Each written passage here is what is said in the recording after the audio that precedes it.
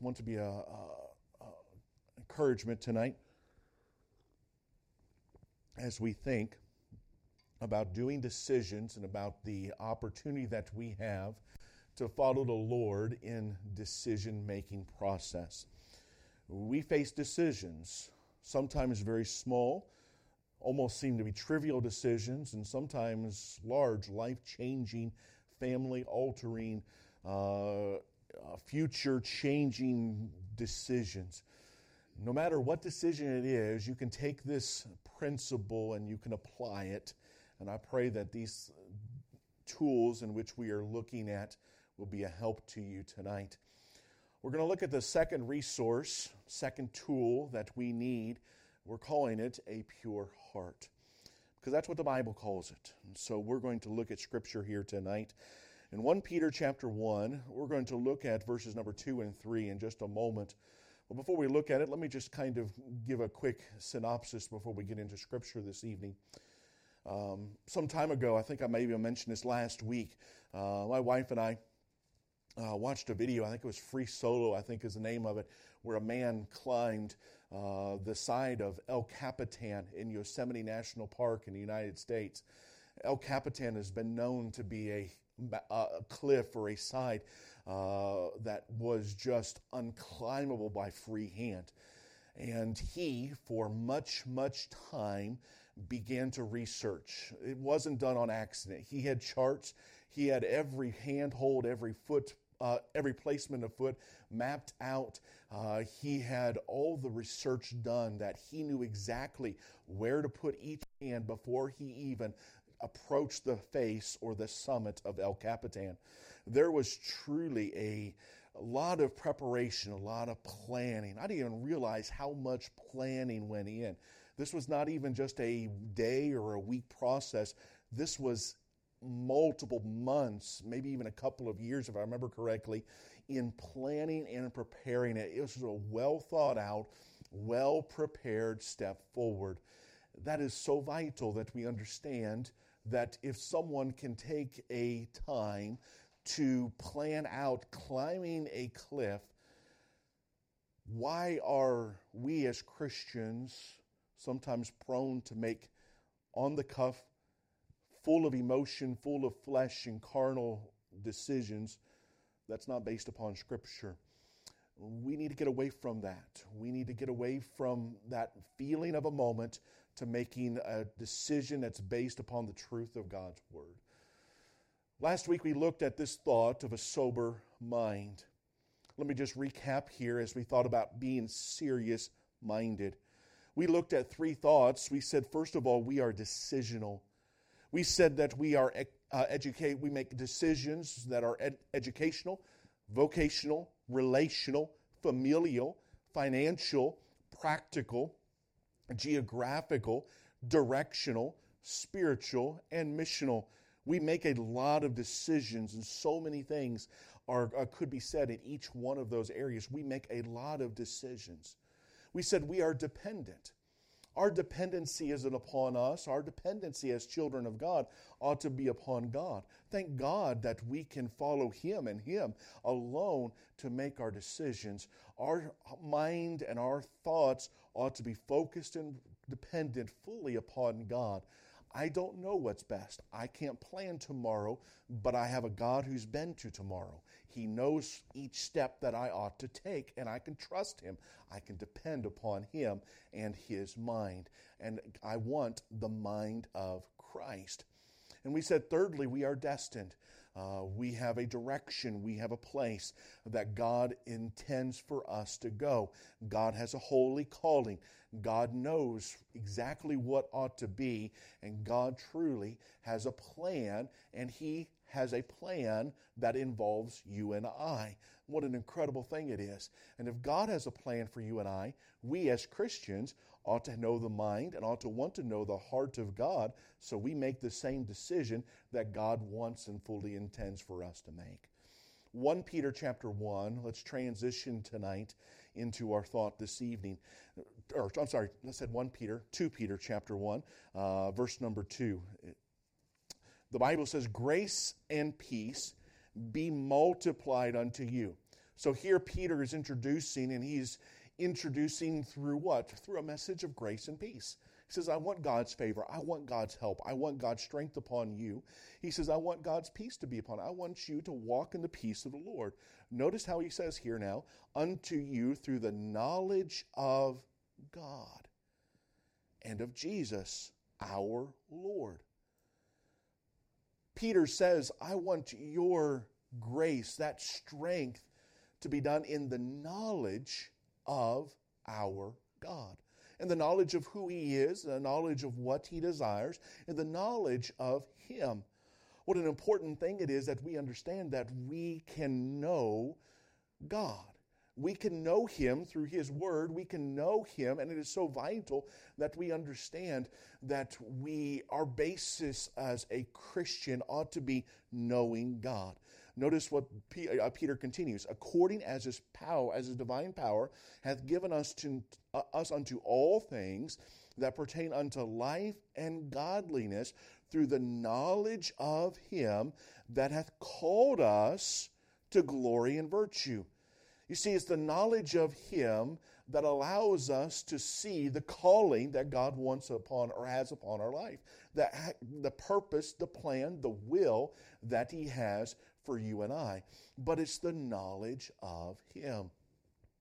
So much today in the Christian realm is done in a spiritualistic mindset, or in a way in which is mystic or mysticism in nature.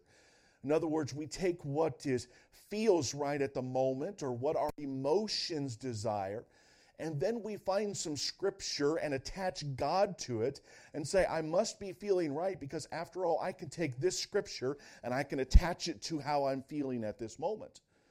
Well, that's not Christian thinking at all. That's very much humanistic in many ways of trying to justify what we desire and what we want, instead of finding out what the will of God is and the knowledge of him, and seeing the viewpoint that God desires us to have. You see, God wants us to have a focus or a lens by which we look through life at. All of us have decisions. I don't know if your decisions are large in front of you or whether they seem to be trivial at the moment. But regardless of what your decisions are at this very moment, all of us do have them.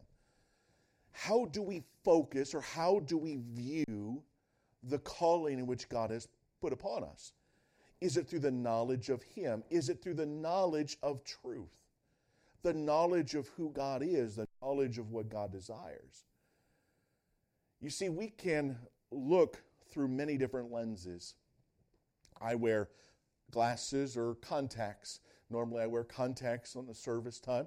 That way I don't have to worry about hitting my spectacles and things like that. But I switch between them on and on and go between them. But if I did not have my contacts in tonight, you would all look like fuzzy dots just in the room.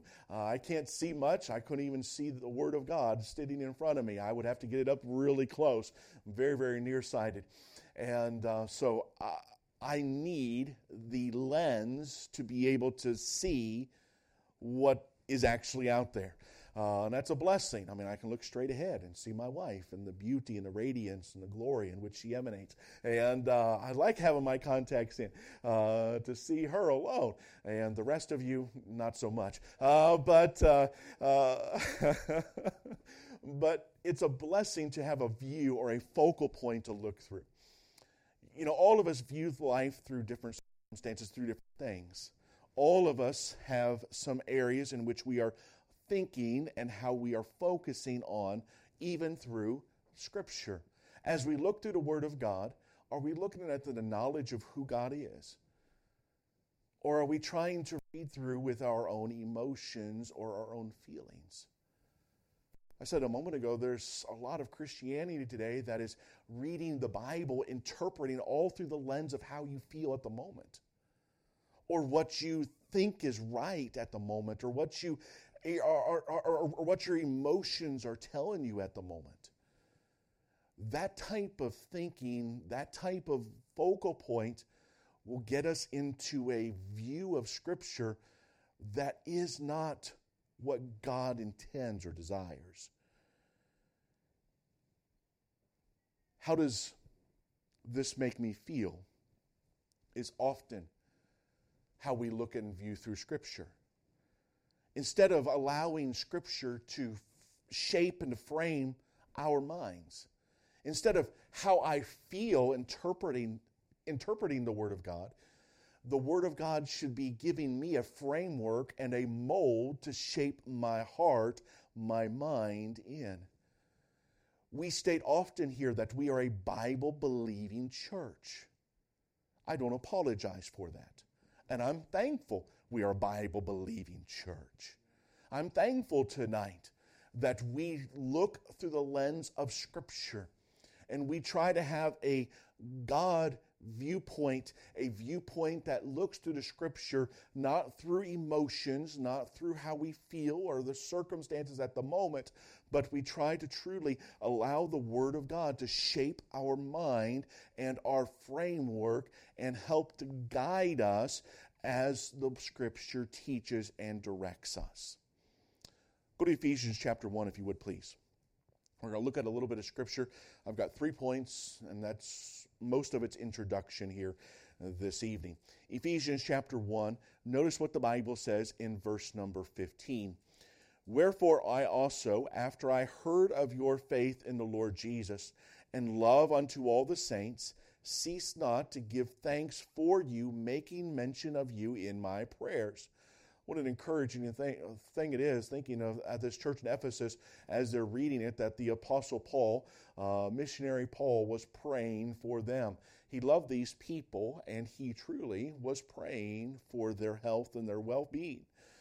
That the God of our Lord Jesus Christ, the Father of glory, may give unto you the spirit of wisdom and revelation, notice this, in the knowledge of Him.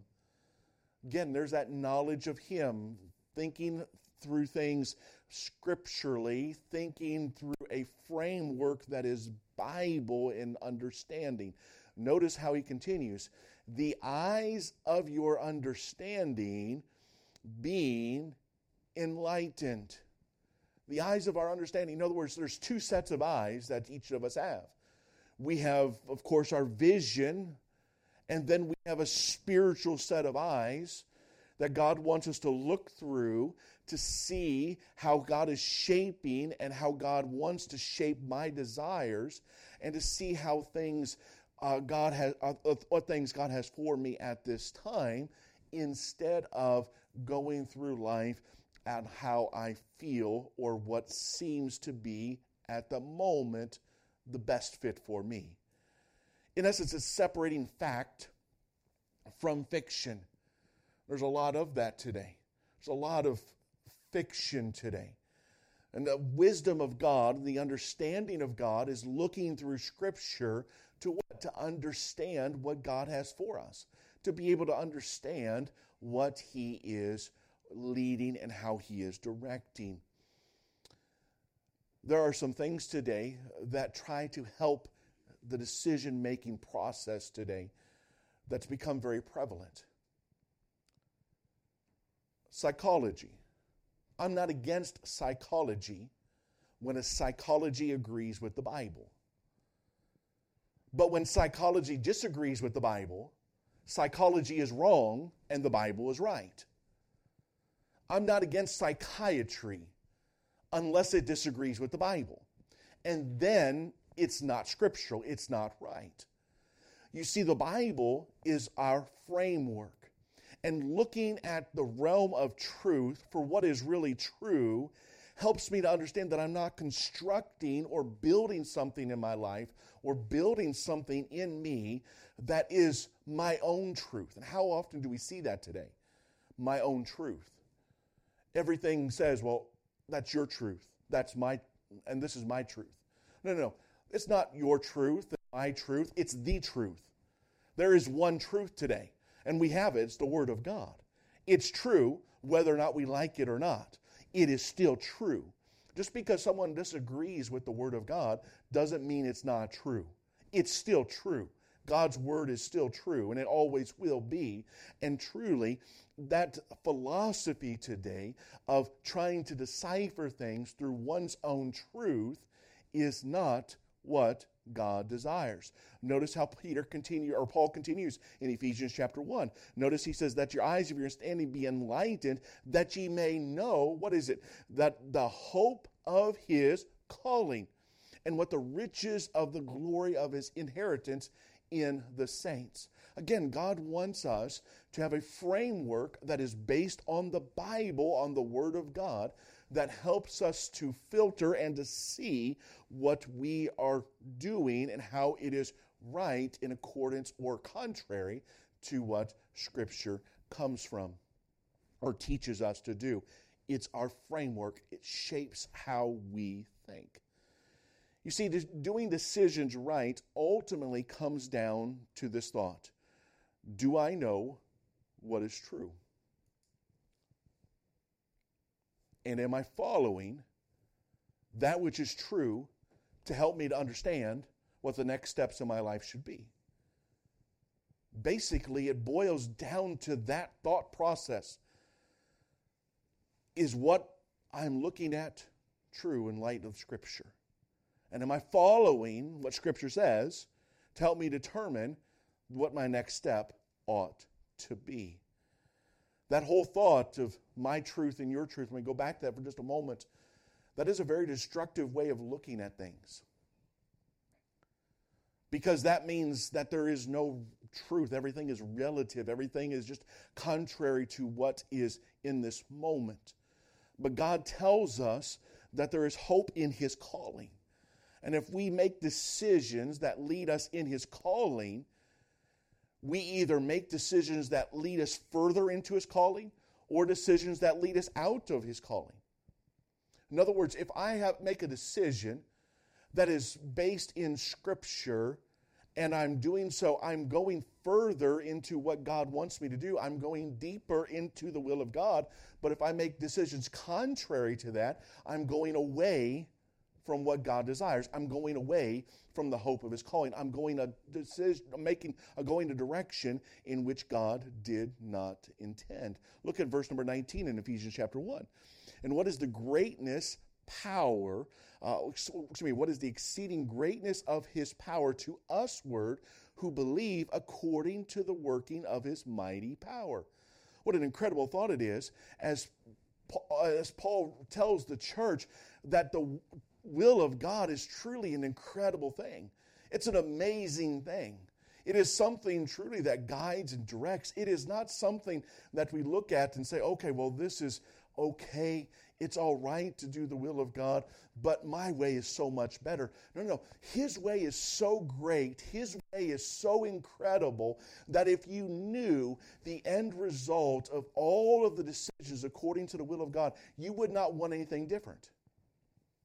It's like talking to some young people or teenagers, and as you teach them and help them understand about the will of God, it is looking and saying, look, if I could show you a DVD, or in our culture right now, a YouTube video of your life and of what God plans for your life, as you look at that, it would amaze you at what God wants to do in your life.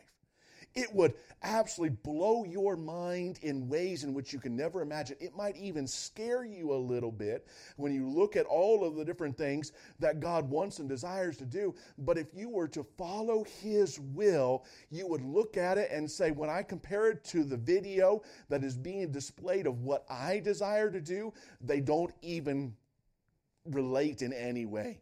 The magnitude of God's way is so much greater. My way is so punitive compared to what God desires to do.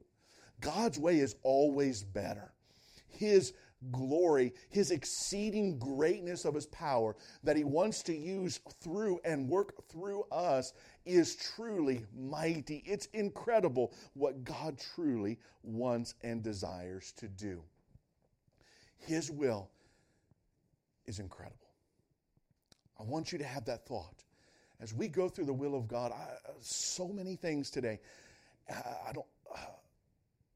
I look at, as I talk with people and encourage people to follow Christ in the decision-making process, The devil has many deceived, thinking that the will of God is horrible. It is not. It is incredible. It is incredible to be married to one woman till death do us part. It's incredible to raise a family that is following the Word of God.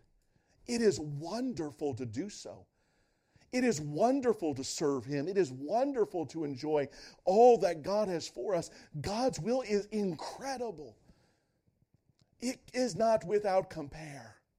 It is so much better and so much greater than our hopes and dreams that we build and feel and solidify through our emotions could ever be. The will of God is truly what our hearts were shaped to be.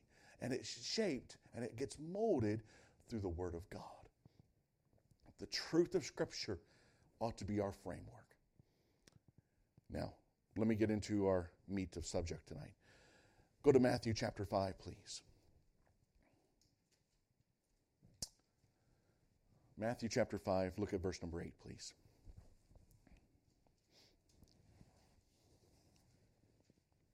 Let's think about this lens here tonight. The lens and how we're viewing Scripture, how we're viewing the decision-making process. Jesus says, "Blessed are the pure in heart, for they shall see God." Now, I don't think that this is only speaking of salvation. We understand that if someone is a child of God, they've been washed white as snow. Their heart is cleansed of sin. They're made a new creature. All things will become new, are made new. And how incredible it is that we, with a pure heart, have that promise that we'll be with Him. We will see God in eternity. I believe in part that's speaking of that, but I believe in part it's also speaking about a framework of heart, mind, a lens by viewing so. If we have a pure heart, a heart that is right before a holy God, if we view the lens of Scripture through the heart that is shaped and framed and focused upon God and His Word, it helps us to see God. It helps us to see how God has made and has shaped and has formed all things, and how we can see His fingerprint that He wants us to find. You see, there are so many different options today. So many options. Think of someone leaving college and preparing to go to university. There's a lot of options. Which one has the fingerprint of God? That's the one that you want to find. Think of a young person looking for a spouse. There's a lot of options. But which one has the fingerprint of God? Which one is the one that God wants us to have? You see, I believe that it comes down to a moment in which we either want what God wants, or we want what we want. And often, those two are different if I base it upon myself instead of God. As I'm looking across this room tonight, and I don't know all that are watching, but I believe I'm not speaking to a group of people this evening that want something contrary to what God wants. I believe you want what God wants. You want to do what God wants, and you will want to disobey God. And a pure heart helps us to have that clean look or that clean lens by which to look. Notice what the Bible says in Proverbs chapter 4. The Bible reinforces this very thought. Look at Proverbs chapter 4, verse number 23. The Bible says, "Keep thy heart with all diligence, for out of it are the issues of life." Our heart is the tool that we use to make the decisions of life. It's how we view things. Our heart is that filter, and we'll speak of that in just a moment, that we view by. It's our lens by which we look at the framework of what God wants and desires. I'm going to give you two formulas tonight. If you're taking notes, I encourage you to write these down. Two formulas tonight. I'm going to call one, first of all, what most people's decision-making process is. And I'm going to call the second one the biblical decision-making progress. Let me go back to the first one. Once again, that one is what most people's decision-making process is. The formula goes something like this: emotions plus desires plus logic plus best guess equals a wrong decision.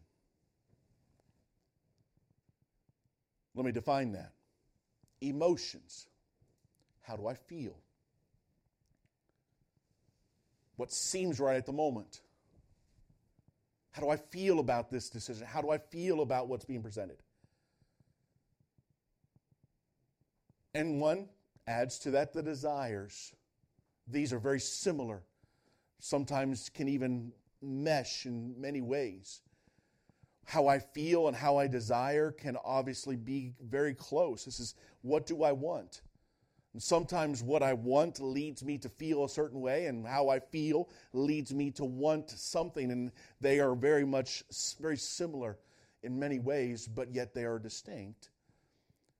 Our emotions and our desires, how we feel at the moment and what we want at the moment, plus logic.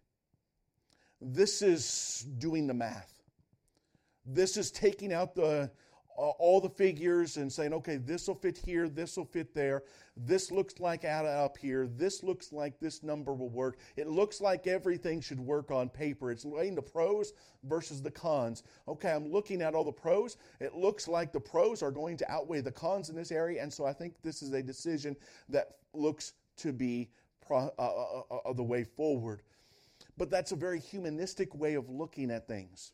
It's a very humanistic way of looking at decisions because, again, it's based upon what seems to be the right step. However, the problem is that I can't predict the outcomes.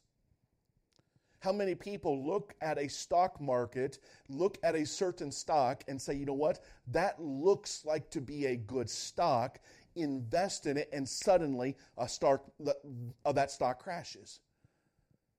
It looked like it was right, but logic failed. Logic did not come through. And then it is added with a best guess. Upon how I feel, upon what I want, and upon how logic is determining, this is my best guess. Here's what I think based upon all that I've added up, and often it equals a wrong decision. But there's another decision-making process. There's a different formula. That formula is a biblical decision-making process. And the formula goes something like this. Wisdom, which if you're writing, you can put next to it truth, reality, understanding, plus purpose, plus obedience.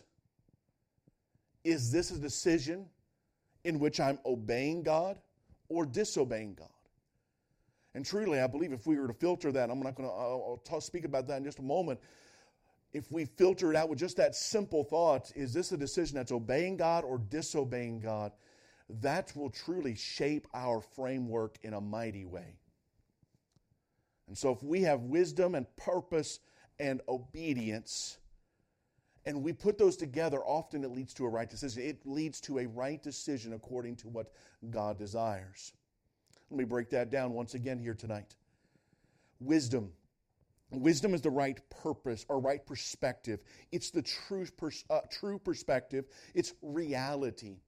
It's understanding that my perspective is finite. And here's where human logic fails. Because my understanding is finite. I've been alive for 41 years. My experience is only for 41 years. I grew up in Northwest Ohio. I did not grow up where you grew up, nor did you grow up where I grew up. My experiences are different than your experiences, vice versa. My experiences have led me here. And if I do is judge upon my own experiences, I have a very small sample, a very small framework to go by. Because all I'm going is upon what I have experienced. However, if I look at wisdom, God's wisdom, the truth of what God has, my understanding suddenly is greatly enlarged. Why? Because there's an infinite God that I know. He's been to the future. He is now. He knows exactly what is needed. He knows exactly what's going to take place. He knows exactly how this decision is going to lead my life. He knows exactly what steps I should take, what steps I should avoid. He knows exactly what is right every step of the way. And if I go to God and get His wisdom, His perspective, His truth about it, what an incredible thing it is I open my understanding, I open up my possibilities past my own, and I open it up to a perspective that God knows is right. And think about that, how God shapes His calling. He does so that which is good and right for us. He's a loving Father. He's not going to call me or lead me or direct me into something that is going to be contrary to fulfilling what He knows is best for me and for you. What an incredible God we have. And so when I open my heart up and open my lens up to the wisdom of God, it helps direct and open the possibilities up truly to what God has desired and God has framework. Along with that is a purpose. That purpose there, we can speak of a right pursuit or a godly pursuit. In other words, am I pursuing what God wants me to pursue? Am I going after the one that has God's fingerprint on it? Or am I going off a direction in which I ought not? When my wife and I were dating, we began dating and we started to get a little serious. And as we began dating and wanted to go continue to deepen our relationship, I remember having a conversation with her about whether or not she felt like she was called to the ministry, called to serve. And that was important to me. It was vital. If she said, I like you, I like being with you, I didn't want to be something that she was just going to follow just because of who I was or who I am. Because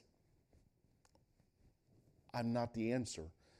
I'm not something to brag about. But I wanted her to know that it was God's calling upon her life. And so when we went through ministry, and I thank God for the years in which we've been able to enjoy ministry together, that she knew that she had the calling of God upon her life, so that way when there was a difficult time, I understood that we were going through life together, knowing this is the calling of God and not just simply how things felt at the moment. That was important to me. How important it is that I, in my life, knew that God's fingerprint was upon what would be my wife. She said, yes. She says, I feel like God has called me into the ministry. I feel like God wants me to be in a ministry. That was important. Because if she said no, it probably would have been a deal breaker at that moment. Because I knew where God was leading. And I'm thankful that God had placed a call upon her heart like mine. that narrowed the field considerably. Considerably.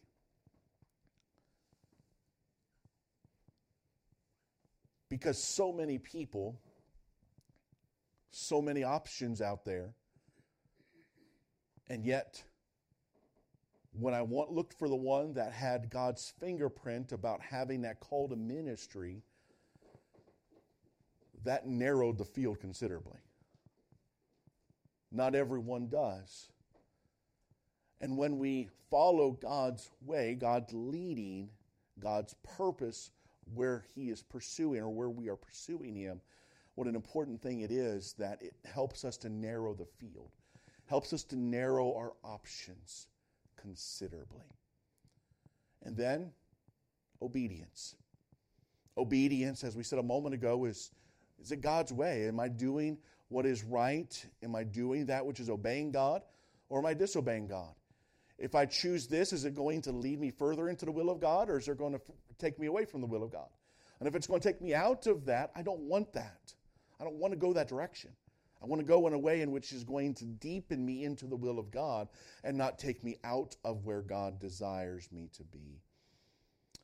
And because of that, because of these decision-making process, there are two outcomes to it. Those two outcomes are, one, wrong outcomes. Wrong outcomes. And the formula goes something like this. Disobedience. And that disobedience leads to unfavorable outcomes. If one of my boys goes out and chooses to play with fire and gets burned, that's an unfavorable outcome.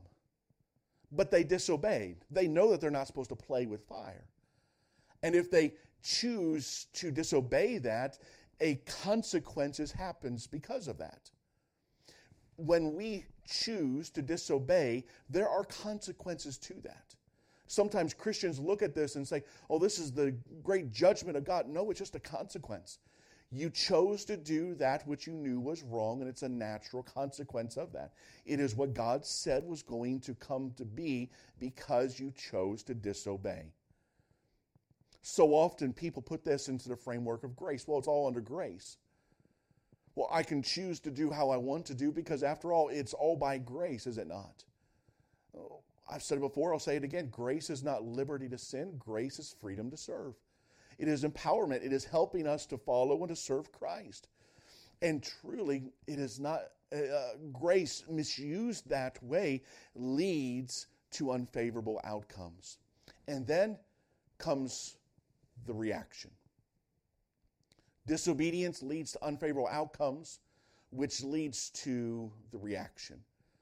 And this is usually where the pastor is called in, or where the counselor is called in. This is usually where we get the phone calls on how do I get out of this mess? How do I get out of here? How do I fix this? I've gone someplace I should not go. How do I get out of this? It's kind of like this. If we could call this area the rug right here, the line or crossing the line of disobedience and going into an area of sin. Sometimes we as Christians, we look at the line and we say, you know what? It'll be okay. And we just kind of just step as close as we can to that line. Just get right there. Like, okay, I'm not disobeying yet. And we just get right there. And then we decide to just step right over. Just, oh, I'm there, I'm back. We just keep going back and forth. And, oh, wait a minute. Lightning didn't strike. The sky didn't fall. I'm okay. Everything seemed to be all right. And suddenly, it goes from just playing with sin to now stepping over into a realm of sin. And this will lead to regrets. This will lead to a life full of regrets. But when decisions are done with a biblical mindset, it leads to right outcomes. Right outcomes begin with obedience. That right outcome, that right outcome comes because of obedience with endurance. And this is so key. Please understand Scripture here. When we choose to step out and do that which is right, often that decision to do right is hard. Often it comes with a trial of affliction. Often there's some testing. Life gets harder initially. And that is why you need to have a good case. That's why you need to have a good, solid foundation to that decision, because when life gets harder through this time of endurance after the obedience, it is often very quick to say, you know what, I'm going to go a different direction. I thought this was the right step, but apparently since things got so much harder, I need to go a different way. Understand, when we step out by faith, that stepping out of faith comes with a time in which we need to understand that what we took that step upon was right and according to the Word of God. And doing so, taking that step, is so important to understand that it was based upon the Word of God and built upon according to Scripture. Because when it's built upon according to Scripture, when those moments of trial come, you could say, no, I made that decision because of this framework, because of this Scripture, because of how God framed my heart in this area, and this is exactly how I found that decision based in accordance to the Word of God. And even if I step out and fail, I still fail God's way. Think of Noah. He preached 120 years. He did that which was right. But only 8 people got on the ark. And when he got on that ark, and when he heard those yells and screams of those who were drowning in the flood, he did the decision right. Even though in a retrospective or in a result-oriented society, we would say that he failed, but he failed God's way. What an incredible thing it is that Noah truly was a man who lived with a right outcome because he chose to follow Scripture. And when we add obedience to endurance, knowing that when I make that decision, often that decision afterwards, it's going to come with some endurance, with some affliction to it, with a time where things get harder, but then things begin to shape and frame, and God begins to show that it's a right response. It was a right step. And it brings with it delights, and of course, an outcome that is pleasant in God's eyes and in our eyes. It is learning to start out with that obedience. And as we step out with obedience, it is watching God shape and frame and work and grow in our lives. Think of planting a tree. Plant a tree, it starts out as a seed. If you wanted to enjoy a fruit from a tree, it would be good to start to plant a tree, 10, 20 years ago? Because then you would be enjoying it now. But if you didn't plant a tree 10 years ago, the next best time would be today. Because you know that in so many years, you'll be able to enjoy the fruit of that. Will there be a time of endurance? Will there be a time of patience and of growing and maturing and watching that fruit develop? Absolutely. But you know that with the right love and care and with the right nursing of that tree, that there will produce favorable incomes. And if we allow the Word of God, truth, to shape our heart, it helps us to see a framework in which we can grow and live thereby. Because our heart is easily deceived. It's easily deceived. Years ago, I saw a game with some teenagers that I've thought about it, and we might do it here one day, I don't know, where you take a 10p coin, and if you were to put it on your thumb and press it into your forehead as hard as you can, and you do so for a time, and you take your thumb off, it'll stay there. You actually have to pull it off. If you push hard enough and press hard enough, it'll just stay right there on your forehead. Well, if you have another friend that you're wanting to have a little bit of laugh with, or you want to be a little mischievous thereby, if you were to have them come and put that 10p on their forehead and press it on their forehead as hard as you can and state, if you can shake this 10p coin off your head, you can't touch it, you can't peel it off, you can't scrape it off, you just got to, by simple force and momentum, shake it off of your head. And if you can do so, and you reach in your pocket and you pull out a 20-pound bill and say, you can have this 20 pounds if you can shake this off of your head. But what they don't know is that when you let go of 10p that's imprinted on their forehead, you quickly just peel that 10p coin off, and everyone else knows that there's nothing on their forehead. They think there's 10p on there, and then they start shaking their head, and it is insane to watch how people have almost put themselves into the hospital trying to get that 10p off their forehead when there's nothing on there at all. They'll go to the extremes, just shake and do all these things, no matter if it's a teenager or if it's an adult. They just go to the extreme. Why? To try to get that out there. But there's nothing there. Their heart has deceived. Our heart can deceive us. Our heart can take us into an area in which we ought not to go. Let me give you 3 thoughts here. All of that was introduction. I told you the introduction was a long part. Let me give you 3 thoughts. Let's see if I can do this in about 8 minutes. Let's see here. First of all, the heart defined.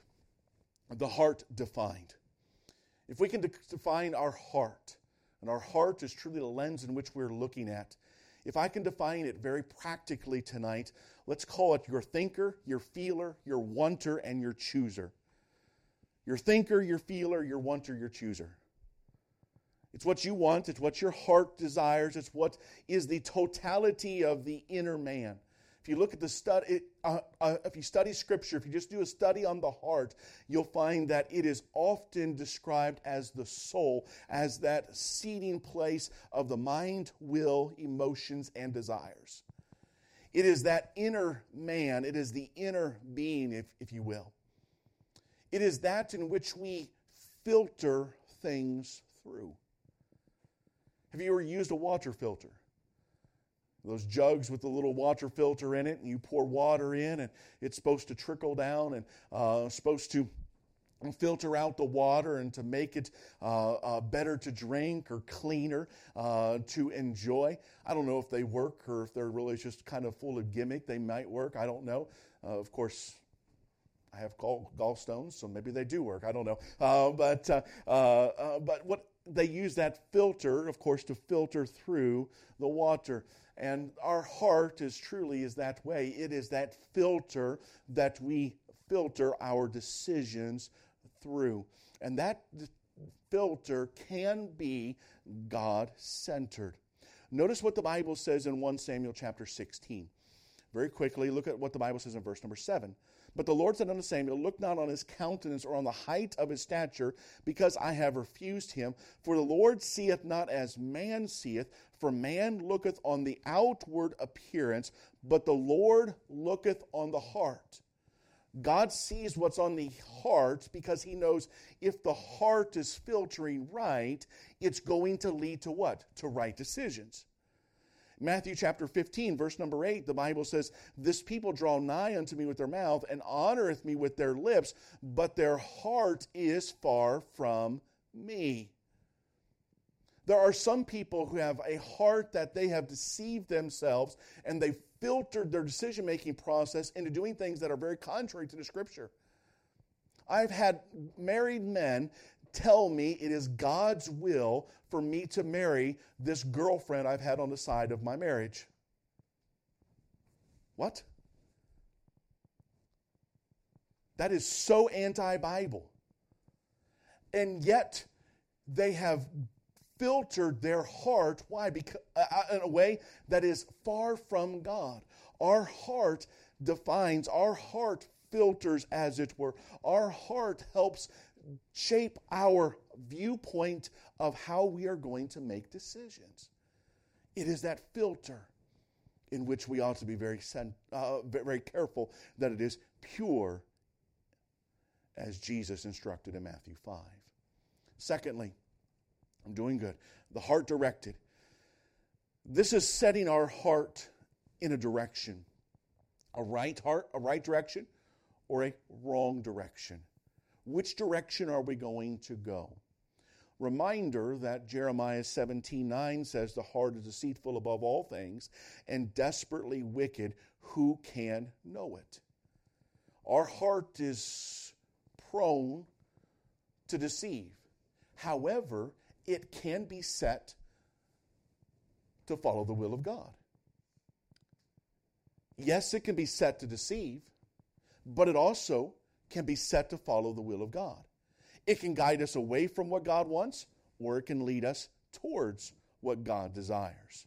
The Bible tells us in Psalms 112, verse number 5, a good man showeth favor and lendeth. He will guide his affairs with discretion. Surely he shall not be moved forever. The righteous shall be in everlasting remembrance. He shall not be afraid of evil things. Why? Because his heart is what? Fixed. Trusting in the Lord.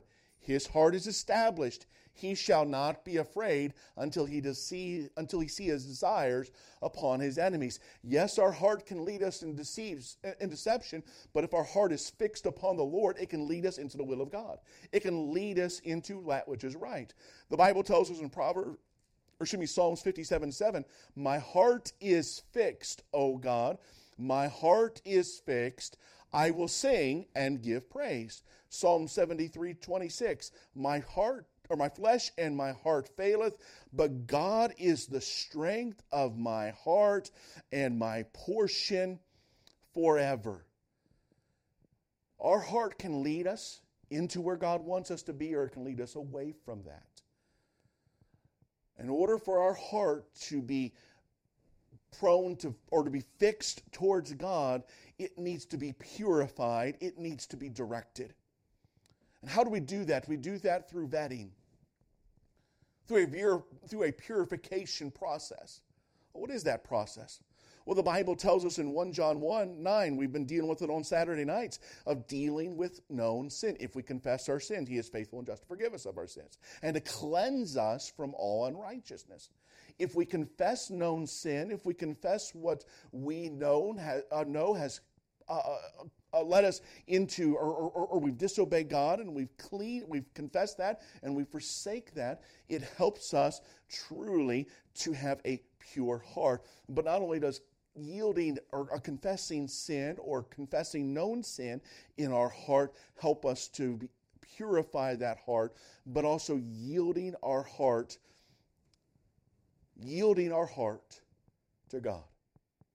You see, our heart will lead us to where we've yielded it to. Our heart will take us to where we've yielded it to go. Your truth will govern your thoughts, your emotions, your will. But His truth leads us in a better way, a better path, a place in which our wants and desires are shaped in alignment to the truth of Scripture. It changes the way we look at life. A pure heart. Think of a 17-year-old girl who is emotionally, passionately, fervently in love with a young man. Emotionally in love. That's different than godly love. All she can think about is being with this young man, being with that young boy. But everyone, and all her counselors, her parents, everyone looks around and knows that boy is not a good boy. He's not one that she should be entertaining, one she should date, one she should ever entertain or even be emotionally in love with. They know in 10 years that young man is not going to pay any bills. They see that he's not going to be in church. They see the hypocrisy and they see the deception in his life, and they know that man is not a man that daughter ought to be with, that girl ought to be with. And this young girl has a decision. Does she trust God more than her emotions? Maybe she goes and she seeks a counselor. Maybe she speaks with her father. Says, what should I do? I want to be with him. But I'm hearing voices. I'm hearing people say that that's not a good thing. And she has a choice. Is she going to choose to listen to those who want the best for her and trust her counselors, trust her father, and say, I'm going to choose to end that relationship, as hard as it may be? And she does. She chooses to end it. And for 3 months, she cries herself to sleep. For 3 months, she's in agony, weeping, and just emotionally broken because of this decision. But after about 3.5 months, she begins to understand that boy is now dating 3 other girls, and 2 of those girls he was dating while he was dating her, and now this young man is starting to lead into a very deceptive life, and she begins to see it, and she begins to understand, and the emotions begin to settle, still hurting and still raw. And after about 4 months, that crying goes from every night to maybe just one time a week, as she's beginning to see and to recognize that was a good decision.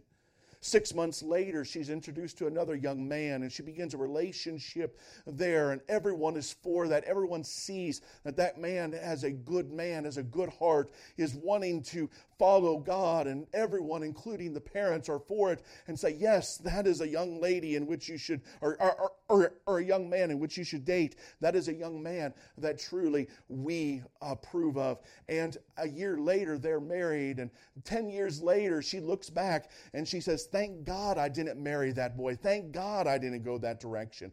I've seen what he's become. Thank God I listened to counselors. Thank God I allowed my heart to be led by truth and not by the emotion of a moment. So many times our heart and our emotions can take us a direction in which they ought not to go. And it leads us to wrong outcomes, to a life full of regrets. A heart needs to be purified. Lastly and quickly, the heart decontaminated. To purify the heart, our heart needs to be cleansed. The Bible tells us in Psalms 119, verse number 9, wherewithal shall a young man cleanse his way, by taking heed thereto according to thy word. Psalms 51, we see in verse number 1 through 10. We're not going to look at all these verses for sake of time tonight, but if you were to read those, you'll see David asking the Lord to create in him a clean heart, to renew a right spirit, to wash him of the sin that was in and that stained the heart of his being. In Psalm 139, verse number 23, notice what the psalmist says, search me, O God, and know my heart. Try me and know my thoughts, and see if there be any wicked way in me, and lead me in the way everlasting. Jeremiah 31:33 says, but this shall be the covenant that I will make with the house of Israel. After those days, saith the Lord, I will put my law in their inward parts and write it in their hearts. God can take his law and write it in our heart. God can take his truth, his word, and write it in our hearts, purifying our heart. And as it purifies, it reshapes our heart. It reshapes us.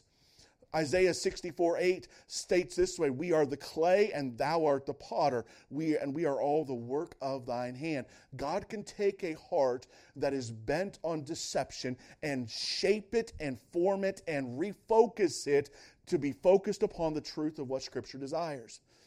Ezekiel 36, verse number 26 says this, a new heart also will I give you, and a new spirit will I put within you, and I will take away the stony heart out of your flesh, and I will give you an heart of flesh, and I will put my spirit within you, and cause you to walk in my statutes, and ye shall keep my judgments and do them. God teaches us that our hearts can lead us into what God desires, into the will of God, or it can lead us out of it. God's word cleanses. God's word decontaminates our heart. How important it is that we understand that the pure in heart shall see God.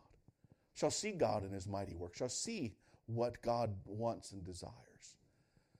What an incredible thing it is that we get to see God in action in our life if we approach decisions with a resource of a serious mind and with a pure heart. And we'll continue with resources next week. We gotta be done. So much more wanted to say, but time doesn't allow. Clock is not our ally.